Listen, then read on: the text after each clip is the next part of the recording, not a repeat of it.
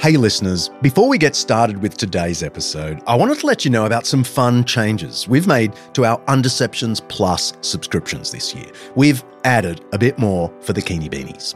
We've planned a few extra singles episodes just for Plus subscribers that will scatter across the year. We've already dropped one of them, so there's that waiting for you.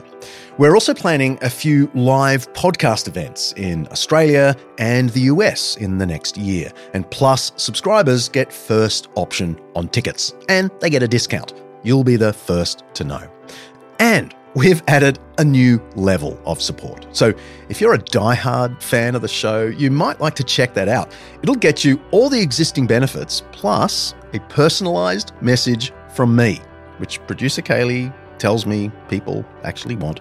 And you'll get messages from the team and the opportunity to participate in a few Undeceptions recording sessions, like what's going on here right now. You'll literally be online with me and the team as I record my lines. It'll be embarrassing for me, but maybe some fun for the team and for you. As always, we are grateful for your support of the podcast. It's an expensive show to run, and we're always looking for ways to make it bigger and better. Your Undeceptions Plus subscription allows us to do just that. So head to undeceptions.com/plus to become a subscriber today. Okay, on with the show.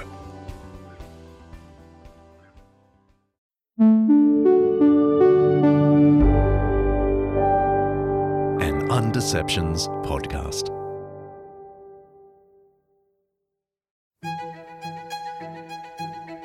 Salvation is here. Feeling inarticulate, critically gauche, or just verbally impotent? We here at Pixmaven have developed the Instant Art Critique Phrase Generator, so you need never again feel at a loss for pithy commentary or savvy insights. With this device, you can speak about art with both authority and confidence. Use this marvelous tool to amaze and confound friends and colleagues. Don't miss this opportunity to menace and dumbfound professors and artists and meriti. The instructions are simple. Type any 5-digit number in the field below, click Create, and enjoy your ready-made critical response to the art product, or crap. Now you can produce crap critiques as easily and fluently as anyone in your MFA program. Okay, Kaylee, have a go. All right, so please enter your number here. 5, 6, 4, 7, 8. Create art critique. Voila! Your instant critical response to the art product, or crap, is here. Although I am not a painter, I think that the iconicity of the facture notates the substructure of critical thinking. Well, that sounds like crap to me. Let's do another one. With regard to the issue of content, the disjunctive perturbation of... That's producer Kaylee and director Mark having fun with an online text generator created in 2012 to make fun of art critics. We're talking about art and beauty in this episode, but you can be sure we're not going to be using words like transversal and visuality. Because beauty ought to be something that's universal and accessible to everyone. The question, what is beauty, has been of interest since the earliest ancient philosophers even began asking questions. It's often considered an essential ingredient to the good life. No beauty, no joy, no imagination, no transcendence. So knowing what beauty is, where it comes from, and what it points toward are important life pursuits. Now, we're not going to be able to answer all the deep questions in this episode, but our guests today are experts in beauty, showing beauty, explaining how beauty influences us, and what it can show us about life itself. I'm John Dixon, and this is a beautiful Undeceptions episode.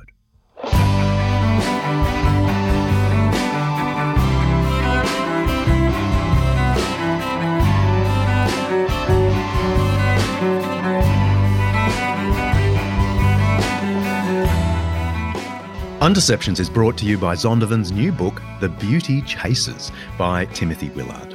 Each episode at Undeceptions, we explore some aspect of life, faith, history, science, culture, or ethics that's either much misunderstood or mostly forgotten. And with the help of people who know what they're talking about, we're trying to undeceive ourselves and let the truth out.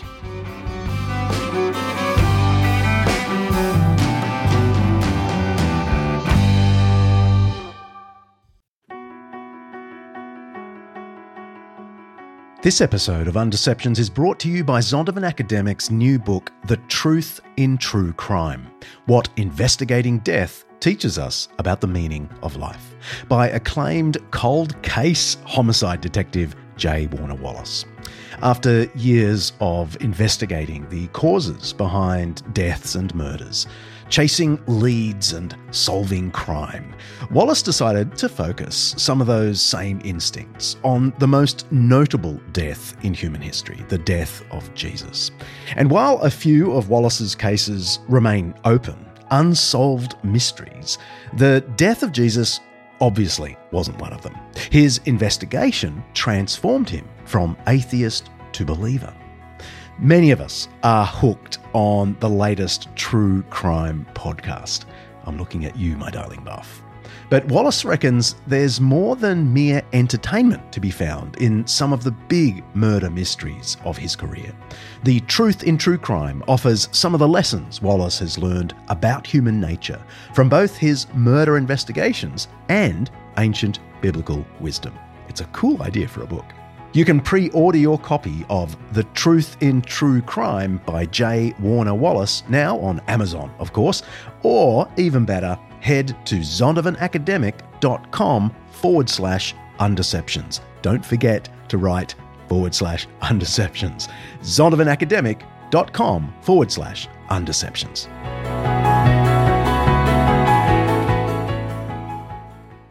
I want to ask, high art is often thought of as, inaccessible, just for the middle-class nerd.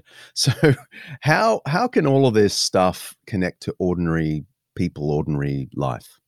So I grew up in a farming community, a small town in Indiana. And when I was writing this book, so my exposure to art was not high-minded, erudite, philosophical city folk. It was soybean farmers, and our town had a pork festival, so for me, I think I wanted to approach art from the perspective of, if I handed these essays to the farmer down the street, would he feel like I went way over his head, or would he feel like that was a good time? That was a good time reading that. So that was what I was aiming for, I think. That's Russ Ramsey. He's an author and a Christian pastor from Nashville, Tennessee. His latest book is called Rembrandt is in the Wind: Learning to Love Art Through the Eyes of Faith. He recently started Art Wednesday on his social pages, posting a series of 9 works grouped either by artist or theme to encourage people to interact with beauty, he says. This can be an ugly world, he writes, and we need to be reminded of its wonder and glory. I think it's a very valid form of art criticism to stand in front of a painting and say, I really like this one. And it's a valid form of art criticism to stand in front of a painting and say, I don't get this one. And I don't think you have to know a whole lot more, but the joy of taking in art is that you have a lifetime to do it, and so you don't have to. And you develop a vocabulary, and you develop an understanding of kind of techniques that people use in order to communicate things.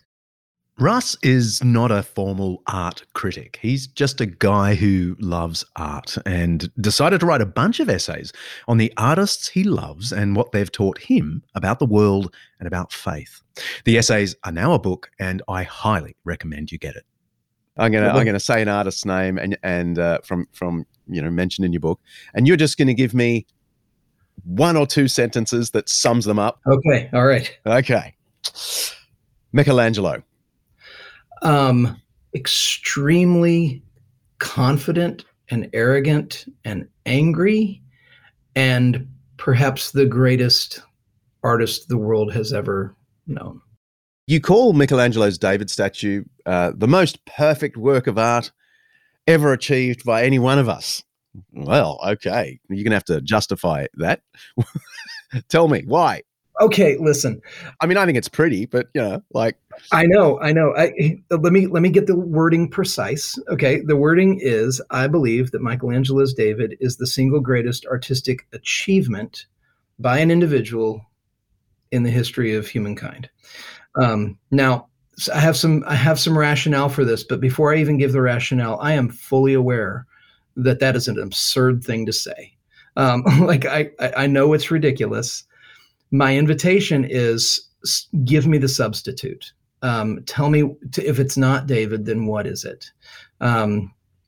And some quick hits on that. Don't show me a painting because it's two-dimensional, and I'm talking about an achievement. So the technical achievement of it. And don't show me a bronze sculpture because this is marble. All you can do with marble is subtract. You can't add to it. And so it's unforgiving. Don't show me a marble sculpture of a horse because the naked human form is the most complex thing to get right, carving it out of a single piece of stone where you can't make any corrections. And so when I think about it on that level, and I have to qualify, Michelangelo's David is not my favorite piece of art. I don't even know if it cracks my top 10 in terms of favorites, but I stand in awe of it. Because of the achievement of it.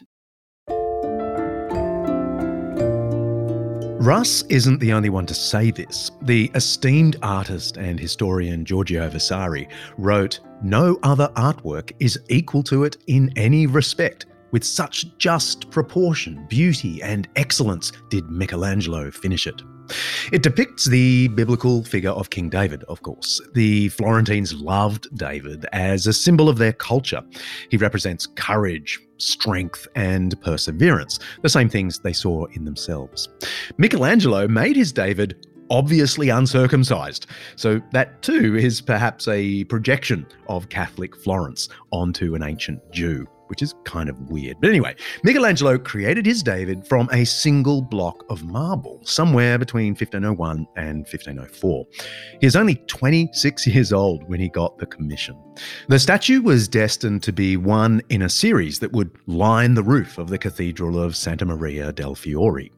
The famous dome of the cathedral still pierces the cityscape of Florence today. I love Florence. Shout out to any listeners there. But once the piece was finished, it was clear it was going nowhere because it was impossible to lift. So the statue of David took its place in the nearby palace. It now sits in the Galleria dell'Accademia. By the way, in 2015, a Melbourne family added a 4-metre concrete copy of the statue of David to their front yard, much to the dismay of the neighbours. The statue was called vulgar, tacky, and eyesore. Fair enough. Perhaps beauty is also partly about context and originality. Can we go briefly philosophical? Okay. What is beauty? And I guess I want to say, is it an objective thing or is it purely subjective matter of taste? Well, it can't be purely subjective because it's universal, right? And so if beauty is something that that beckons a human being to engage, which is one of the things beauty does. By nature, it attracts. So we are drawn to beauty, whether it's, me seeing my wife for the first time in college and perking up, or us, getting in our vehicle and driving to see, the Grand Canyon, or flying across the ocean to visit the Giant's Causeway in Northern Ireland. There's something about a pull that beauty has that draws us as human beings toward it. As a Christian, I believe that beauty is a reflection of the nature and character of the Creator of the world. That beauty reflects the one who made the world that we live in, and so there's an element of that where when we engage with beauty, it's a kind of engaging with God. And so we're not just philosophical but theological, I suppose. But well, all good philosophy ends up theological, so doesn't it? Yeah. So yeah, I think, beauty is one of those things. I think it also, beauty is something that works in our lives to show us places where we're wrong about things. This is an idea that Mako Fujimura shared with me. He's an artist in New York City, and that he got from a woman named Elaine Scarry, who wrote a book called On Beauty and Being Just. And she talks about how beauty shows us where we're wrong. That you can form a kind of a prejudicial impression of a place or a people or a food or a culture. But if you experience it, if you get up close to it, if you immerse yourself in it, you will find how small your vision was, and the beauty of a custom, the beauty of a flavor or a dish or a kind of music being performed for you in person. It'll humble us. When we talk about purpose and utility, we kind of miss the mark. And that is Makoto Fujimura, a leading contemporary artist and author. He's well known for his process-driven, refractive, slow art. New York Times writer David Brooks called his process, quote, a small rebellion against the quickening of time. Makoto's work imbues feelings of hope, of healing, redemption, and refuge. And he travels the world as an international advocate for the arts. He's also very public about his Christian faith.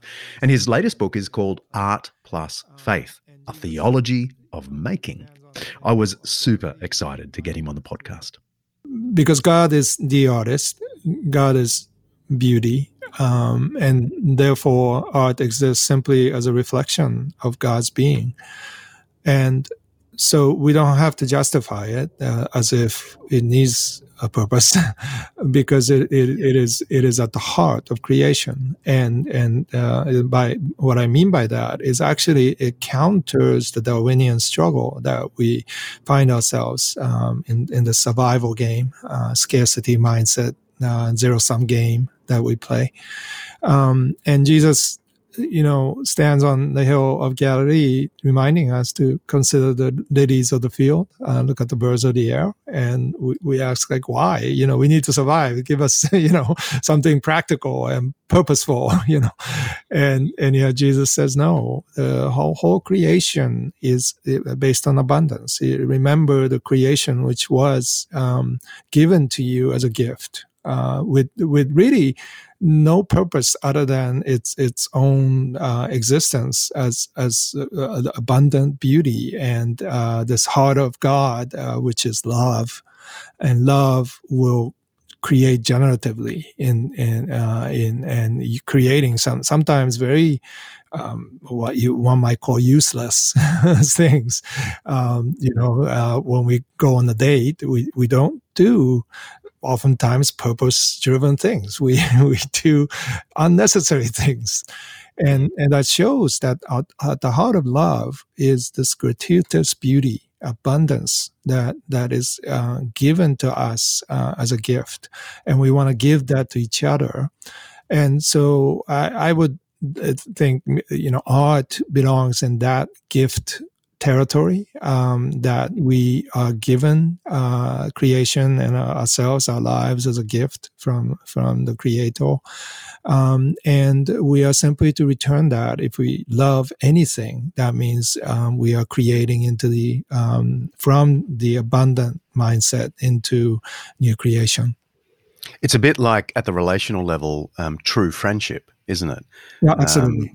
True friendship isn't about utility. Yes. In fact, there's something, if you are using someone to some end, it's not friendship. It's a really strange thing. Yeah, and C.S. Lewis says, Phidios, the friendship is the highest of the loves, and I think that what you just noted is exactly why it is gratuitous, it is excessive, it is something that we have as counter to survival, but oftentimes that very thing, that excess of creation, is what saves us at the end. Philosophers have long suggested that one of the things that makes us distinctly human is our desire, our longing for goodness, truth, and beauty. Peter Kreeft is the Catholic philosopher we featured recently for the Kingdom Come episode. He writes that goodness, truth, and beauty are the only three things that we never get bored with and never will for all eternity, because they are three attributes of God, and therefore attributes of all God's creation. He's echoing a long philosophical tradition in Christian theology, and even before. These are universal properties built into creation. Everything in creation participates to some degree in goodness, truth, and beauty. The 5th century genius, St. Augustine, you knew we were going to slip him in here, writes about beauty in his classic De Veritate Religione, of true religion. And he poses the question, are things beautiful because they give us delight, or do they give us delight because they are beautiful? He emphatically opts for the second. Beauty is an objective thing built into the creation, and it calls out to us. It produces in us a transcendent kind of joy. Something similar was said by pagan philosophers too. The 3rd century Greek thinker Plotinus wrote, "This is the spirit that beauty must ever induce, wonderment and a delicious trouble, longing and love, and a trembling that is all delight." I love that idea. Beauty isn't just pleasurable. It produces in us a longing. And often it's not just a longing for the beautiful object itself. It's a longing for something the beautiful object points to beyond itself. You say that beauty is good for us. How? What does it do to us? One of the things I think that beauty does in our lives is it I don't know, it without it our lives would become pretty sterile. Our relationships would become boring. Our work would become perfunctory and a means to an end. But if we look at life through the lens of beauty is everywhere, Rich Mullins, the late Rich Mullins, the singer-songwriter, said there's so much beauty around us for just two eyes to see, but everywhere I go, I'm looking. I think that's the mandate for us, is to say, as people who have the capacity to notice beauty, which human beings really are the only thing walking around sentient enough to notice beauty and pause and linger and take it in. And as people who are, as beings who are engaging with beauty for beauty's sake. And I think that's a unique thing. It would be a shame if we lived our lives in such a way that we just cut that part out. Caravaggio,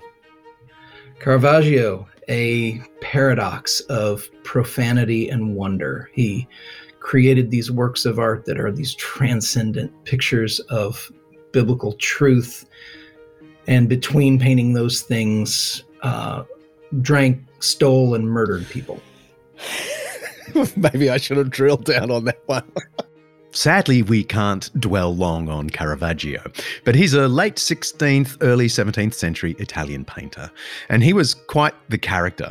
One of his biographers put it like this: after a fortnight's work, he will swagger about for a month or two with a sword at his side and a servant following him, from one ball court to the next, ever ready to engage in a fight or an argument, so that it is most awkward to get along with him.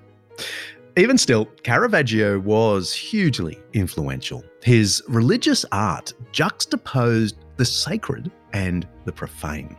According to Russ Ramsey, Caravaggio was moved by the power of Christ to change people's hearts.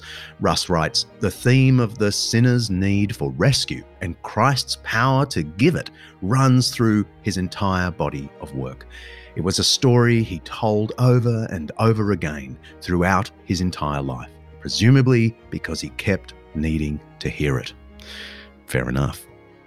Hey, anyone who travels to Europe sees a lot of religious art, okay? Mm-hmm. So what's all that about? When was this really religious art most popular, and why? Well, we live in a time now where you can have a Kindle and you can get books, online and carry around a library on your phone.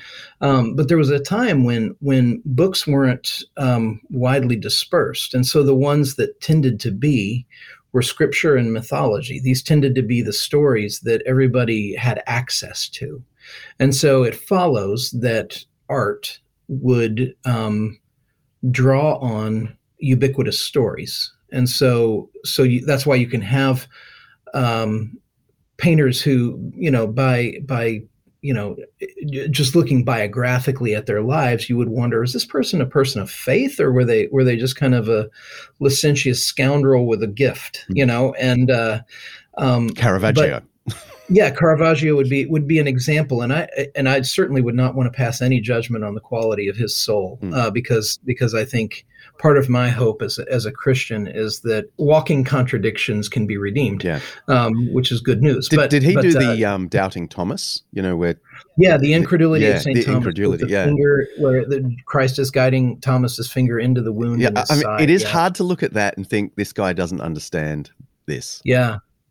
Was the church only interested in art for religious sake, or for the sake of art and beauty itself? Because some would just say, the church only sponsored art because it was trying to propagandize.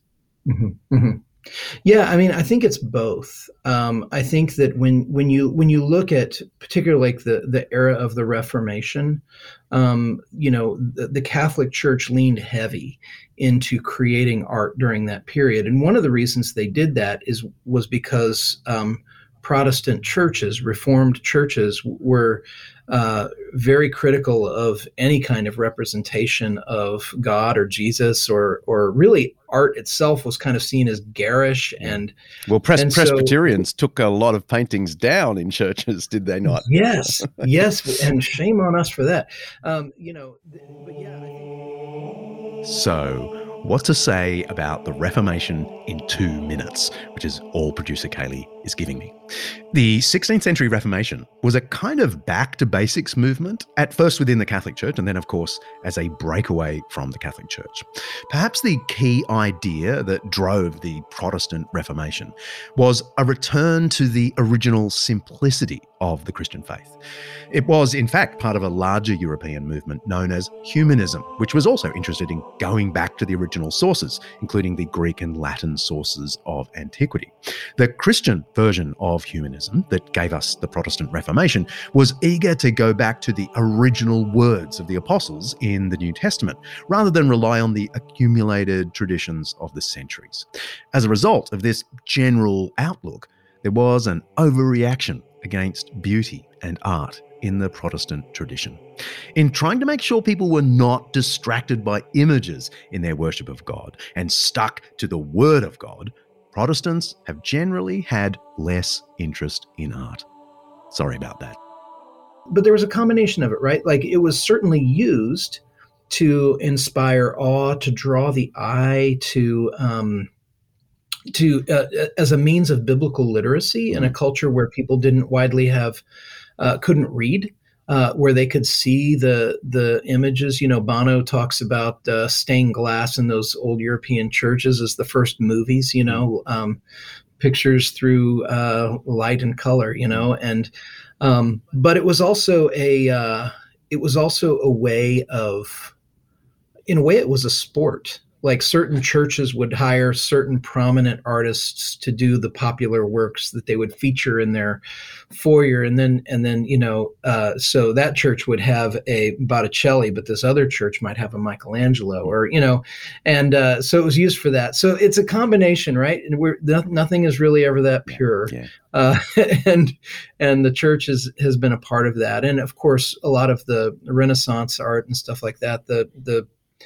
There wasn't much of a distinction between church and state in those times when it came to power and governing people and affluence and wealth and things that would dazzle were of value to draw people in.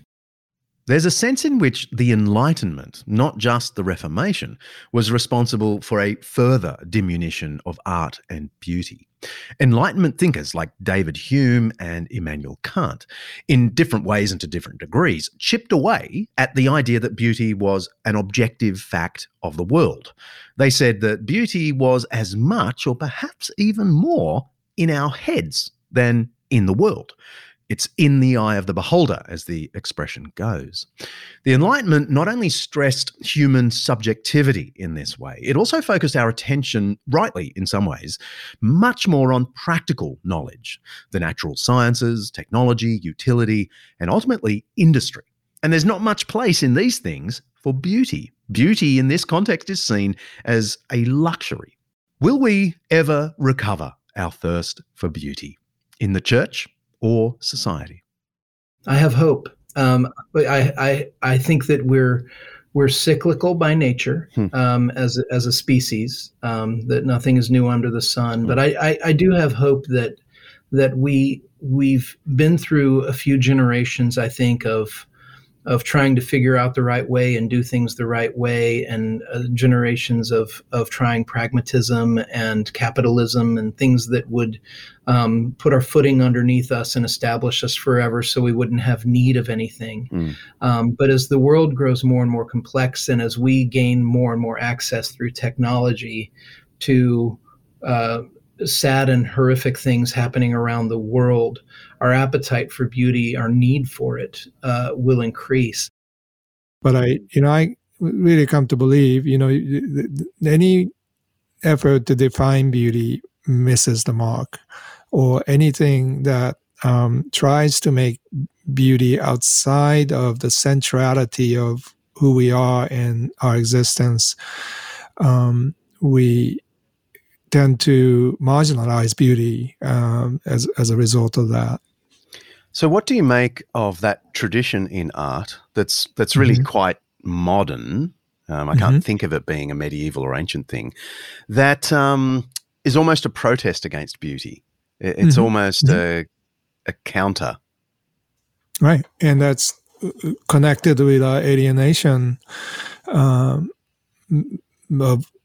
contemporary society to the source of beauty, who is God. But also it's an alienation to oneself.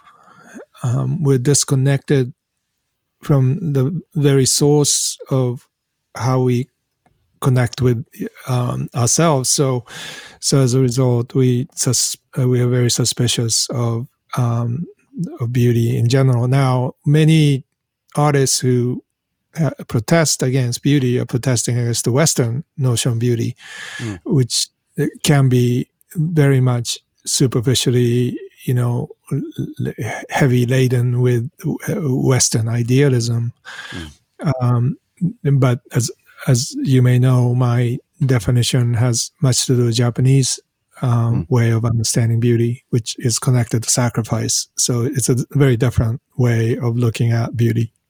So can you give us that as a counterpoint to the Western idea of beauty? Sure.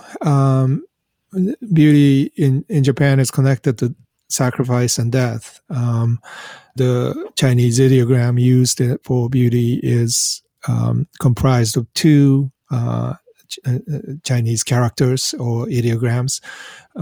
It's sheep on top of character for great. So Japanese aesthetic philosophers have traced this and said that in Japan, around 11th century, the idea of beauty, which came in from China, which was fat sheep, big sheep, that is, something to celebrate in autumn festivals as a blessing, has become more known, connected with sacrifice, the idea of sacrifice. So the great sheep is a sacrifice of anything, nature, or even ourselves. And so I note in my book, Silence and Beauty, that this idea of great sacrifice, great lamb being sacrificed is connected with Christ, and the redemptive, what is hidden in Japanese culture is this always this idea that someone has to be sacrificed for our sakes. Mm. And yet Western art seems to be more fixated in its traditional form with life and creation rather than sacrifice. Would that be accurate? Kind of a perfectionism, this immaculate understanding of thinking about anything, including beauty, to be perfection of image. That's very Platonic, Greek idea.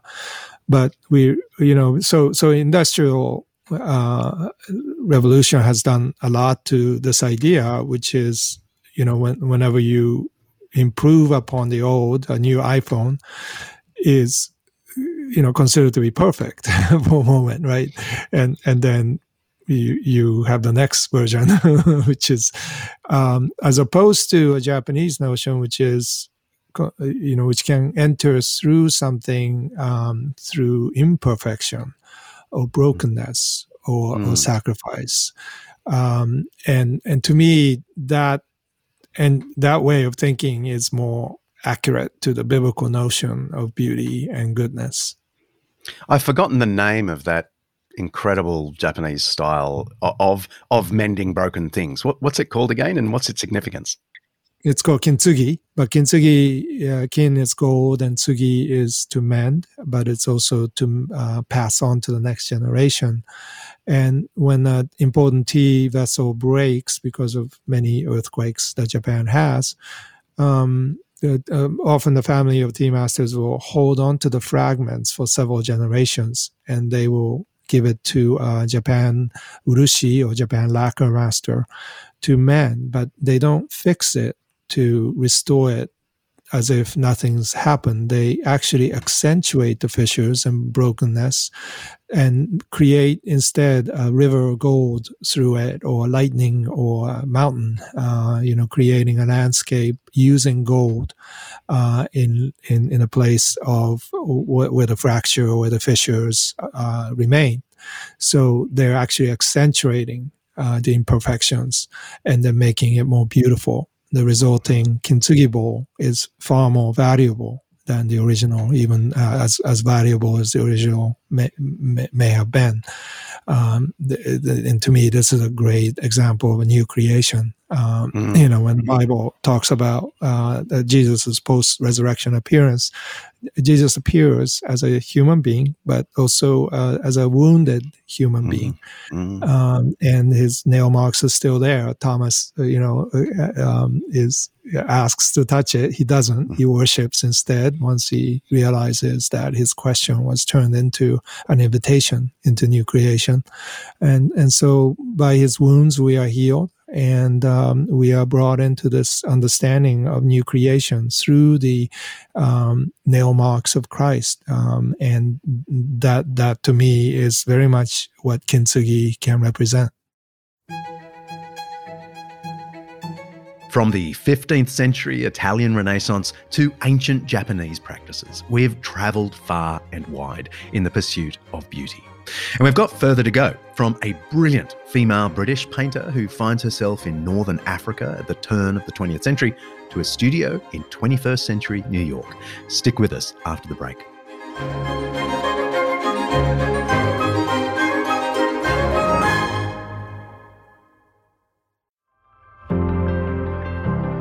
In the Democratic Republic of Congo, corruption and conflict have plagued communities like Kindu for decades, and access to quality education as a result is scarce. Schools around Kindu, one of the poorest parts of the DRC, are often dilapidated. They lack basic essentials like books or even teachers. Anglican Aid is looking to change that. By making a tax-deductible donation to Anglican Aid, you can play a crucial role in providing the tools and resources necessary to transform children's lives. Your donation will help workers on the ground in the DRC to rebuild classrooms, supply materials for students, and offer comprehensive training for educators. Already, there's been incredible progress. 5 schools have been renovated, with over 600 students enrolled and thriving. But there's still plenty to do. Please visit anglicanaid.org.au/undeceptions to lend your support to an organisation Buff and I have long trusted. Help empower children to do what we frankly take for granted: chase their dreams and build a brighter future for themselves and their communities. Go to anglicanaid.org.au/undeceptions. Thank you. How am I going? Good. Okay. I'm going good too. Yes, you are. And no white spaces. No white spaces. Is that important? Yeah, that's important. That's producer Kaylee and her 5-year-old son on one of their crafternoons. Like most households with young kids, Kaylee's dining table is a mess of paper and texters, stickers and glue.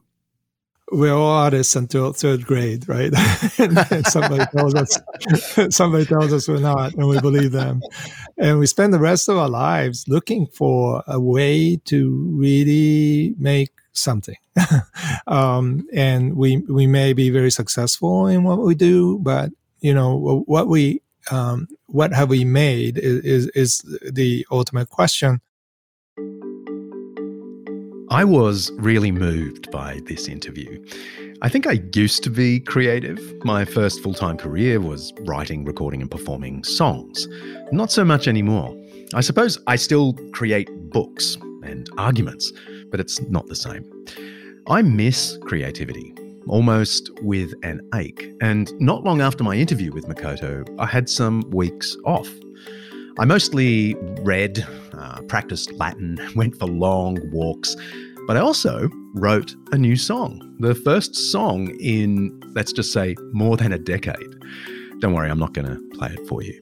But I don't mind telling you, I cried. The song is no masterpiece, but the whole process of once again creating a melody, chords and lyrics was like falling into the embrace of a long-lost friend.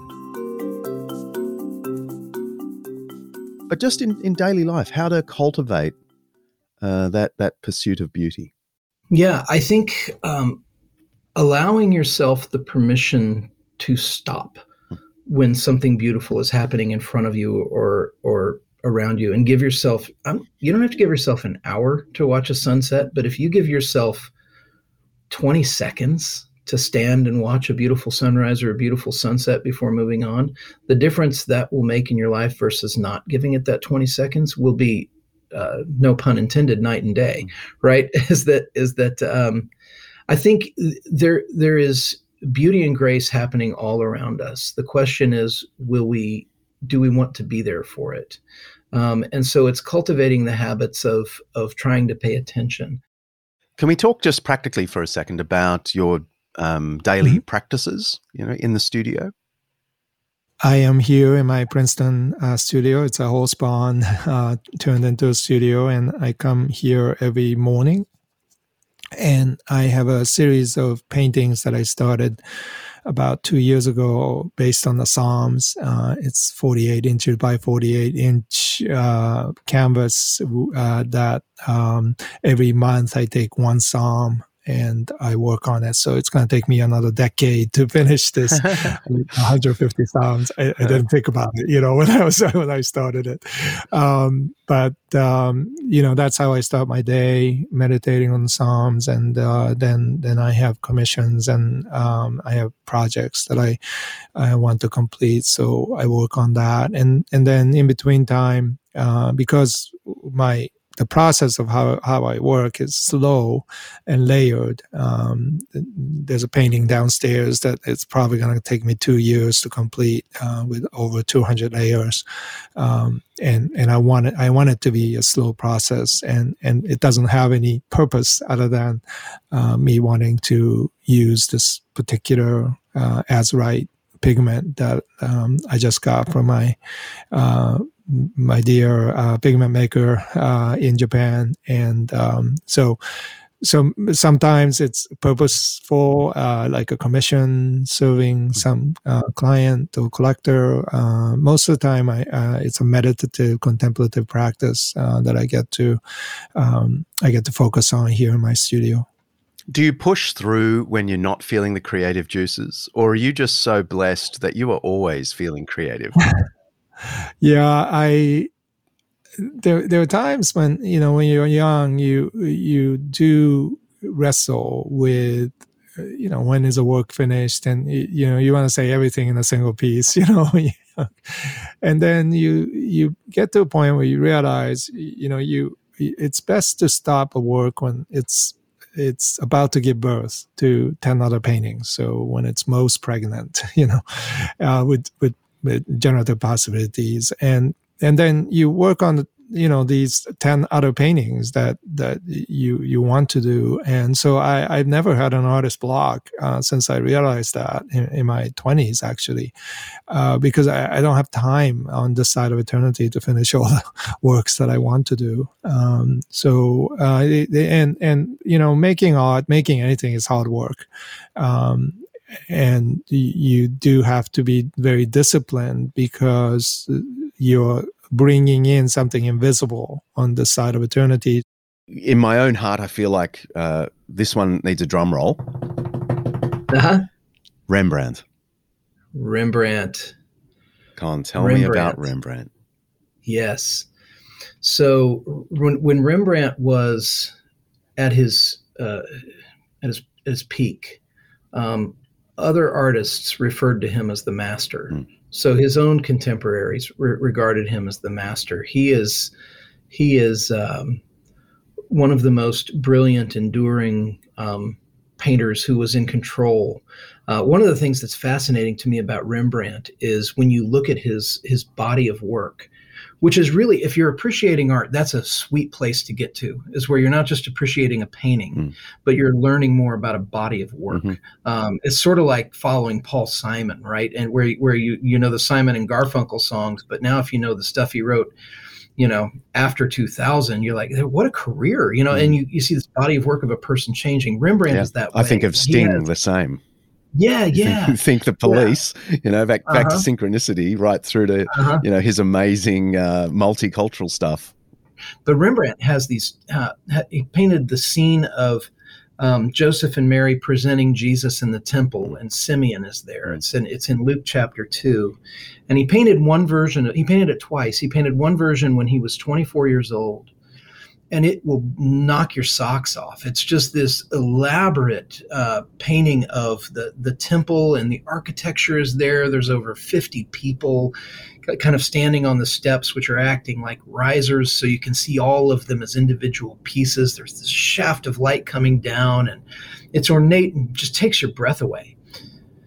But then the year before he died, when he was, I think he was 60, he was in his 60s, I don't remember exactly, but it was the year before he died, he painted that painting again, and all it is an old man holding a baby. And it's kind of muted in the brushwork. It's not elaborate, and there's a woman standing over the shoulder looking on. And what you see in the trajectory of his kind of growth in life as an artist is in his 20s. He's trying to dazzle. He's trying to show you what he can do. Yeah.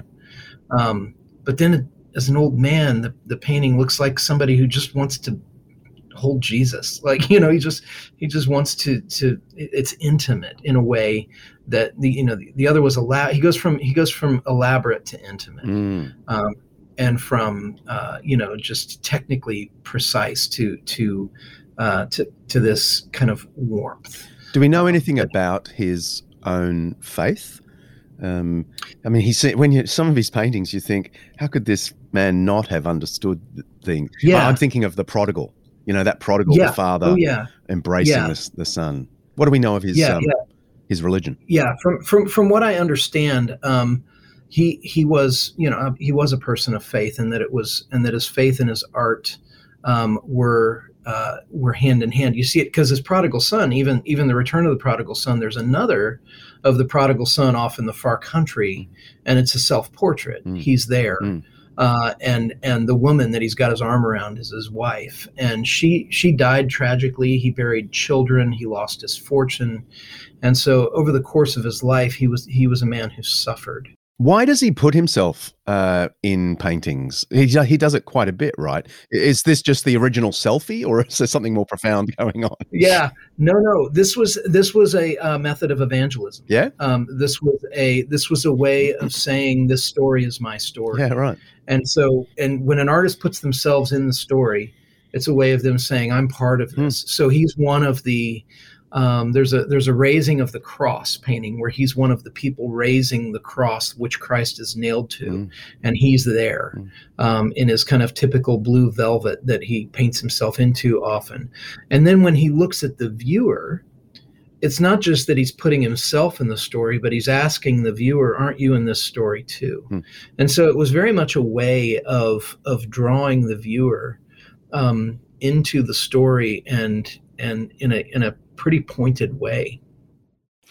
Of course, you still, as a regular Christian, have time for reading the Bible and praying. I mean, you're not such an artist that you don't like words as well. Is that right? Well, word is art, right? I mean, it is. If we understand that God is the artist, I'm not talking about something outside, of essence of and something that is superficial or cosmetic. I'm talking about art that is fundamental to the creator, and that source of all wisdom and beauty is what rejuvenates us, what our souls hunger for, and so when we read the Word of God, we are encountering a portal through which we actually get to tap into that. And God wants to sanctify our imagination so we can be given wings. Not as C.S. Lewis notes, we're not horses that are trained to jump higher and higher hurdles of moralism. We are creatures with wings. And we have to exercise our wings and imagination and faith in order to fly into the new creation. And so Word of God, prayer, is fundamentally an act of training ourselves to use these parts of us that are growing. And many times when you first try to do this, you land very awkwardly many times, and it's part of, I think, discipline, but also communal. The church journey is to grow our wings together, and oftentimes that can only happen if we are honest and vulnerable to each other. And as artists are, to be able to look at the world full of fractures and pain, and say, this day I'm choosing to create something new into the world. And if we can do that together, that will be such a powerful statement in light of what we are experiencing today. More than 150 years ago, a British woman began her journey to become one of the world's greatest artists. Her mentor was a renowned art critic who believed that technique must be acquired hand in hand with the skill of learning to look. Technique and the gift of looking was something that Lilias Trotter seemed to have in abundance. Lilias Trotter. Now, again, my listeners won't have heard much about her. Why did you choose her for your book? So Lilias Trotter was a painter who grew up in kind of Victorian London, well-to-do, well-off, talented, and she did watercolors. And there's a art teacher, critic, philosopher, artist named John Ruskin, who lived in London, and he was kind of the if Ruskin put his arm around you and said, "This painter is somebody to pay attention to," everybody took notice. And Lilius's mother, Lilius and her mother, when she was a girl, were staying at a hotel at the same time as that Ruskin was there. And her mother asked Ruskin, "Can I show you some of my daughter's paintings?" And, Ruskin was going to endure the request, but wasn't expecting anything to happen. And he was undone by what he saw, particularly that such a young woman would have such a technical precision without any training, that she was doing things the right way, in terms of how art teachers would teach art students how to paint. And he asked if he could keep some of them. He used them as examples for what his art students that he taught should do. And they developed a relationship when he was trying to cultivate her. And he said of her, you can be the most famous living painter in Europe if you pour yourself into this craft, and I can help that happen. But she had this longing to serve the poor. And so she served she served prostitutes in London, and she served poor and disenfranchised women. But then she heard some missionaries talk about Algeria, and particularly she developed a desire to go and minister to the Arabic women of Algeria, a very poor country at that time.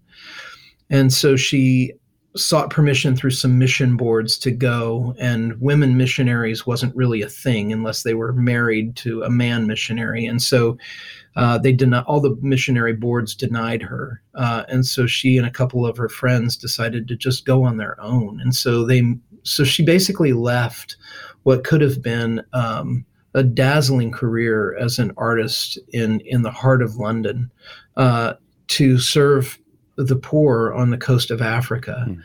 And I found her story so compelling for a number of reasons. By no means am I telling that story to say,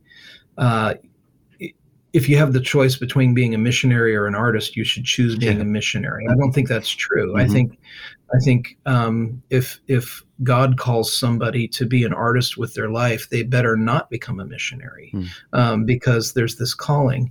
But one of the things that moved me so much about her story is I started thinking about, okay, here's a woman who had to take something that she was gifted at and had the whole world in front of her, and she basically had to set it down in order to pursue this other calling that she believed was really where the Lord wanted her to go and what she was to do with her life. And so, she didn't marry, she didn't have children. She still painted, but she painted, in order to break the language barrier between her and the Arabic women. So she painted as a form of communication, but she wasn't painting masterpieces. She was painting evangelistic tracts, and she was painting, stories of the Bible in order to teach people. And one of her friends commented to a reporter later that even though she was completely confident that she was doing what she was on earth to do as this missionary to these women, that there was a pain that she carried with her over the loss of this artistic expression. And the thing that made me kind of perk up and really want to tell this story is her friend said it wasn't when she wasn't painting that she felt the loss. It was when she picked up her brush to paint that she was acutely aware that she wasn't as good as she used to be, that there was an unfamiliarity to this craft that she used to have a level of mastery over. And I just think who among us doesn't have something like that, where when we were in our teens or in our 20s, we thought, I'm going to do this thing, and it's going to define who people come to know me to be. And then, I was going to play for Manchester United, just for the record. Other things. It didn't work out. You could have done it too if it wasn't for the the podcast. Yeah, that's right. But I think that's a compelling story. I like how it's not the happy ending of see, she chose the better path and everything worked out. It was, see, she chose this path and she was content to believe it was faithful, and it still came at a cost, and it still hurt sometimes.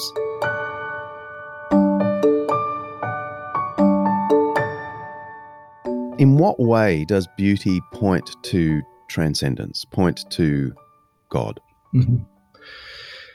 Yeah, I love this question. I I believe that all of us are walking around wondering, is this it? Is this all there is? And I think that I could stand in front of Michelangelo's David even and get to a point where I would say, is this all there is? As transcendent and as beautiful as that may be. C.S. Lewis had a great statement where he said, if we find in ourselves a hunger that nothing in this world can satisfy, then the most probable explanation is that we were made for another world. That appetite is there, and it's there because we were made to have that appetite satisfied, that longing satisfied. And if we can't get it satisfied in this world the way that it is, it's because we weren't made for this world in the way that it is. We were made for something more glorious and something more beautiful and something more eternal and something more whole. And beauty is where we often go to engage with that appetite, and it doesn't, and I don't mean religious art.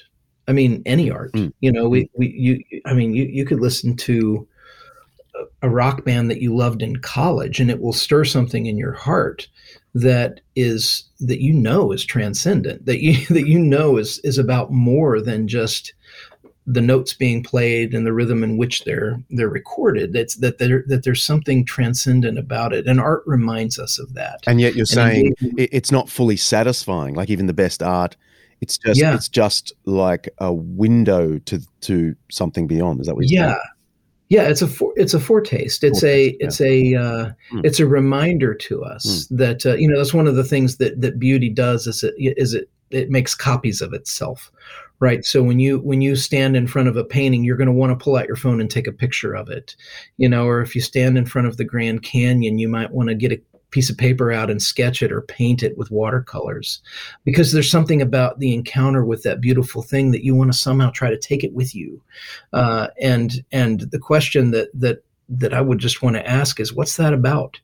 What is it about that there's something in us that wants to collect beauty that we can carry around with us and that we can have? And my faith, I believe, it answers that question for me.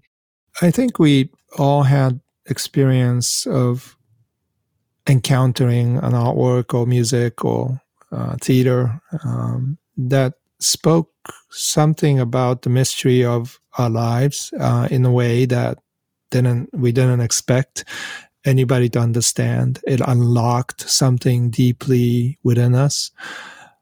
And it could be a cinema or movie, you're sitting there and all of a sudden something breaks open. And if you're not a religious person, or maybe if you're,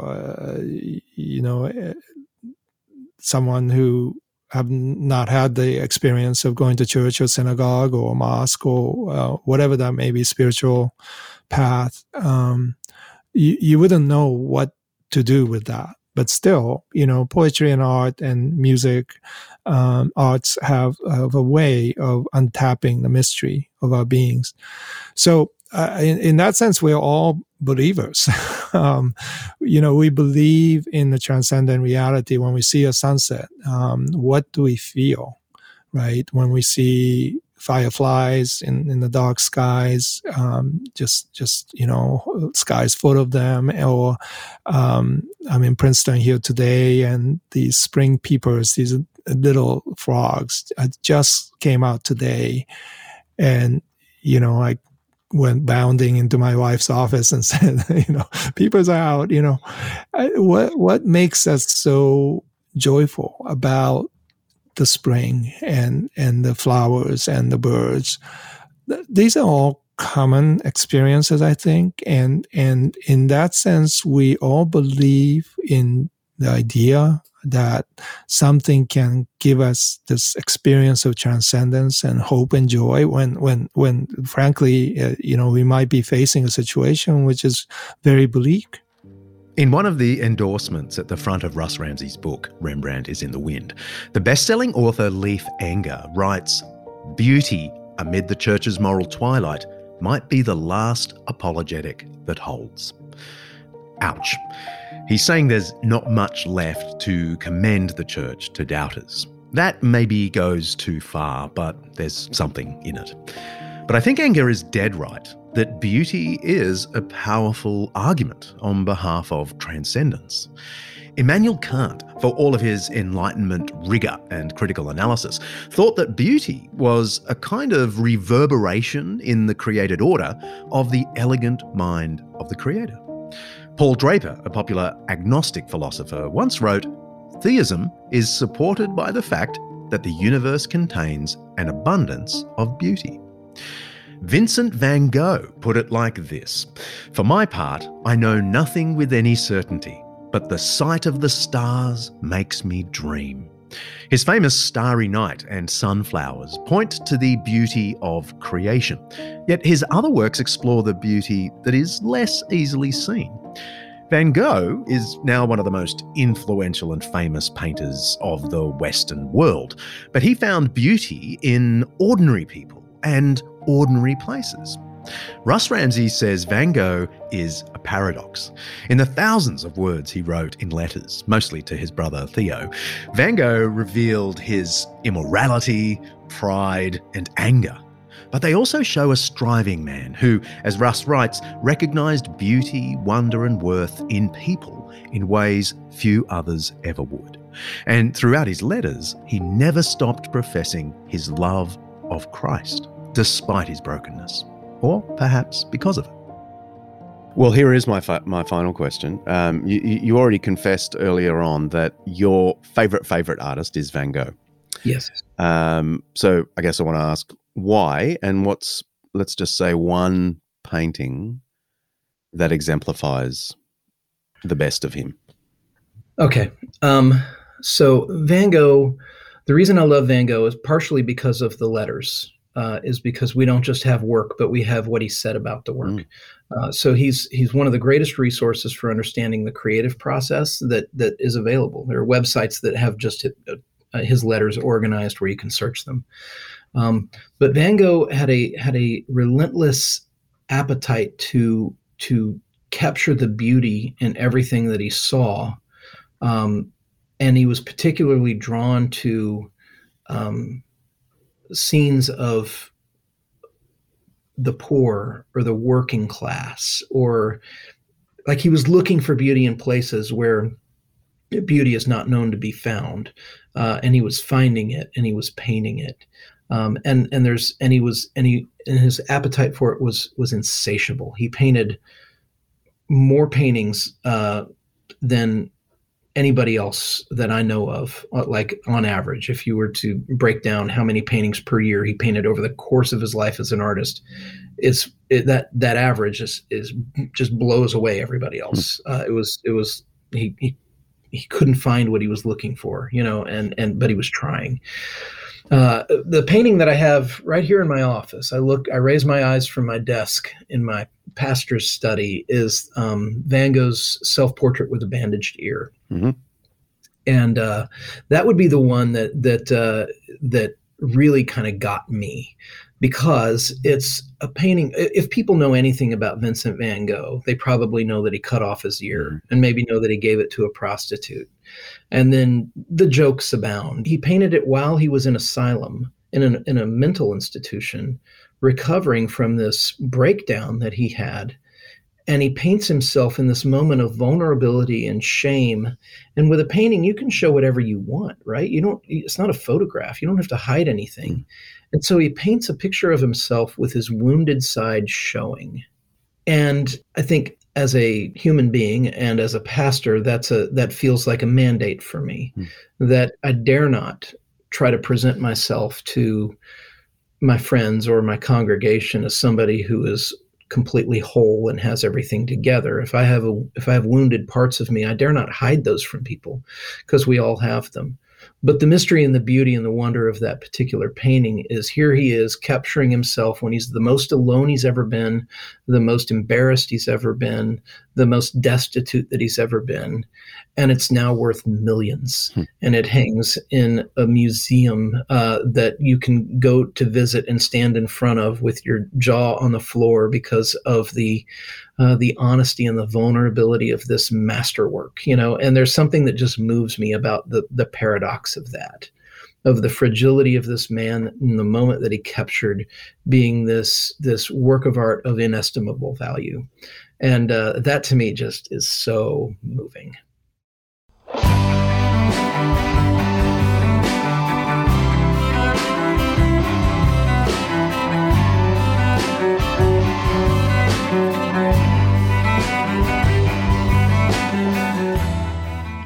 Well, that's the last episode for the season. We hope you enjoyed it. We're already working hard at planning Season 7 and Season 8 for later in the year, and we'll be back after the season break with more Undeceptions. In the meantime, why not look back through our catalogue and check out some of the episodes you might have missed.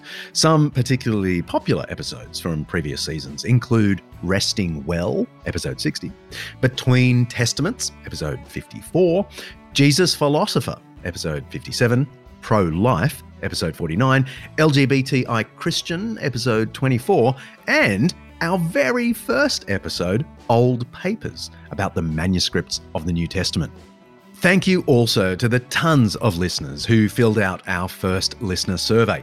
It's given us plenty to think about as we plan the coming seasons. And congratulations to Ros Burt and James Allen, who won our Season 6 book and t-shirt packs by completing the survey. We should already have been in touch to get those prizes out to you. Happy reading. A few other things before I go. Can I encourage you to follow the Undeceptions Network Facebook page while we're on our season break? It's where you'll hear first when the next season is ready. Plus, lots of other news about the podcast and our other network podcasts. Speaking of our other podcasts, you should definitely subscribe to Small Wonders with Laurel Moffat. She's in the final lap of her first season, and it's one of the most beautiful podcasts out there, I reckon. There's plenty of food for thought in her 15-minute audio essays. And keep an eye out also for With All Due Respect with Michael Jensen and Megan Powell Dutoit. There's plenty more episodes to keep your eager ears busy while we're making the next episodes of Undeceptions. And finally, if you like what we're doing here and you want to support us, please head to undeceptions.com, click the oversized donate button, and go where the wind blows. This season, we've been hovering just below the break-even mark of $3,000 an episode. I personally take nothing from the podcast, but I do have bills and staff to pay. I really appreciate your help. From all of us here at Undeceptions, thank you. See ya.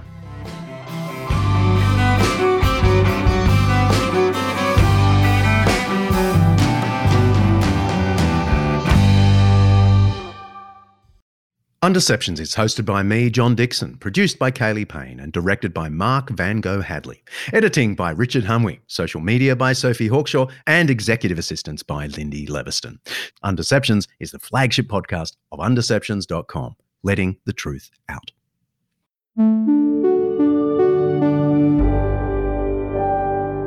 An Undeceptions podcast.